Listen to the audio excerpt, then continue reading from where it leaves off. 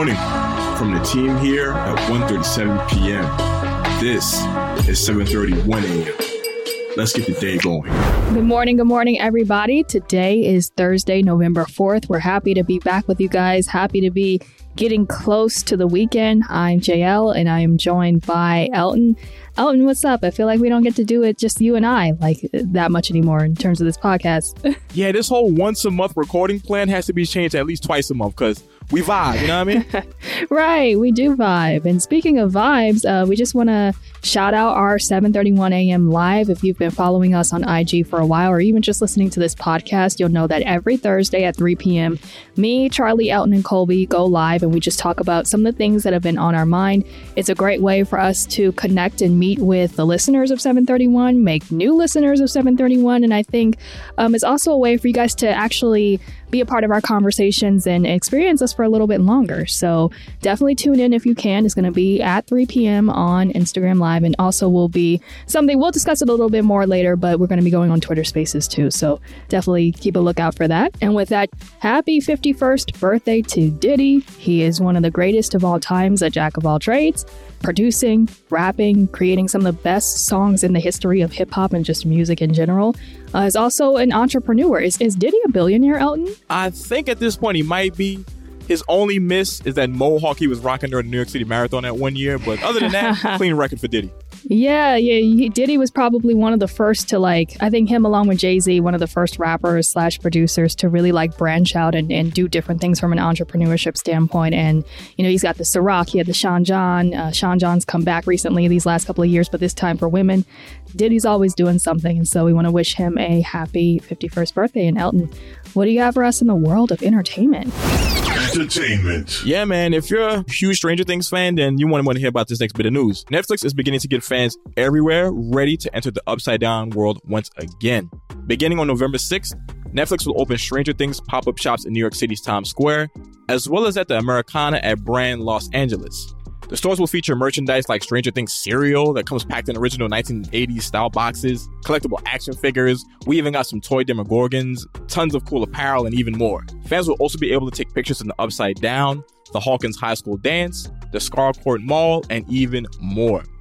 So, if you're in the area, be sure to check out the shops to get your Stranger Things fix in while we wait for season 4 to drop. So, Jail, how did they fall? Talk about it.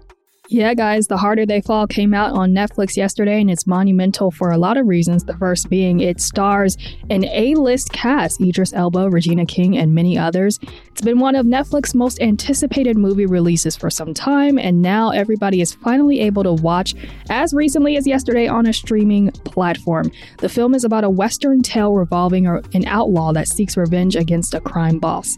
Even as a rare Western film that features an all-black cast, director James Samuel claims that it shouldn't be written off as simply just a black Western movie. He had this to say about the film. It's just a story about these people in their own world, just like Rio Bravo is a story about John Martin and Dean Wayne in their own world. Unforgiven is a story about Gene Hackman and Clint Eastwood in their own world. These aren't white Westerns or white movies, they're just movies.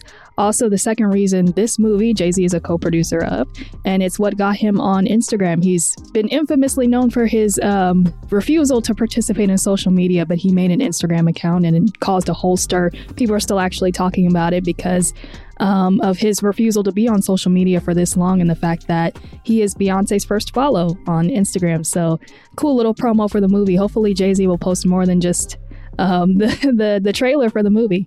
Elton, what's up in the gaming world? Gaming. So, Battlefield 2042, let's talk about that. So EA Play and Xbox Game Pass subscribers are going to be eating real good this month. That's because Battlefield 2042's November 12th launch date will arrive with a 10-hour trial period for EA Play members, which also goes hand in hand with Xbox Game Pass Ultimate, Game Pass PC, and EA Play Pro PC members. This demo period for the upcoming military first-person shooter is a must for those players who came away from the Battlefield 2042 beta feeling a bit underwhelmed. Alongside this 10-hour trial period for Battlefield 2042, Xbox Game Pass subscribers will also get to enjoy full versions of Forza Horizon 5, Grand Theft Auto San Andreas, and It Takes Two later this month. Also in the gaming space, there's going to be a special live stream you have to check out today. So Bandai Namco and From Software are giving future Elden Ring players a special treat this morning in the form of a live stream event. Starting at 7 a.m. Pacific and 10 a.m. Eastern Time, Bandai Namco's European YouTube channel and its American Twitch channel will showcase the game via a 15-minute gameplay demonstration. Language subtitles will be available through the YouTube livestream, so anyone and everyone can tune in and enjoy. So for those not to know about Elden Ring, this game is pretty much the next highly anticipated foray into the Soulsborne subgenre of difficult action RPGs. It's set for release next year on February 25th. All right, JL, football, what's going on there? Sports. Yeah, we've got two big things happening in the world of football. First off, we'll start off with the Thursday night football matchup. The Colts will take on the Jets, and it's certainly more than what meets the eye when the Jets visit the Colts at 8:20 p.m. Eastern Standard Time. The 2-5 Jets are coming off an impressive home victory against the Bengals, one of the hottest teams in the league, and have also defeated the Titans, who are arguably the best team in the AFC up until Derrick Henry was ruled out for the season. That's a tough loss. The Colts, on the other hand, missed a golden opportunity to bring their record up to 500 after losing an overtime game against Tennessee. We have a lot of Jets fans. You guys already know this, so maybe this is going to be what turns it around, and that 2-5 record isn't reflective of their true talents and capabilities for the remainder of the season. But since we're on the topic of NFL, Aaron Rodgers will miss Week 9 after contracting COVID-19. He is officially out for the game against the Chiefs. There's been speculation, of course, that Rodgers has not been vaccinated, according to Ian Rappaport, even though he was on record saying that he did receive the vaccine back in August before the season started. However, it's important to note that he actually used the word immunized, so we don't know if that means he is fully vaccinated, but Jordan Love, the highly acclaimed first-round draft pick from 2020, will step in to start at quarterback, and the Packers will try to continue their winning ways without Rodgers. We just hope he's okay and he can see the field again soon, because this could impact, more importantly, you want him to be healthy, but this could also impact the rest of the season. So we'll have to see how this plays out. All right, guys, once again, that's it for today's episode, and thanks for checking in. For more details on these stories and more, head to 137pm.com or follow 137pm on all our social media platforms. We'll be back tomorrow again, guys, and as always, remember to stay curious.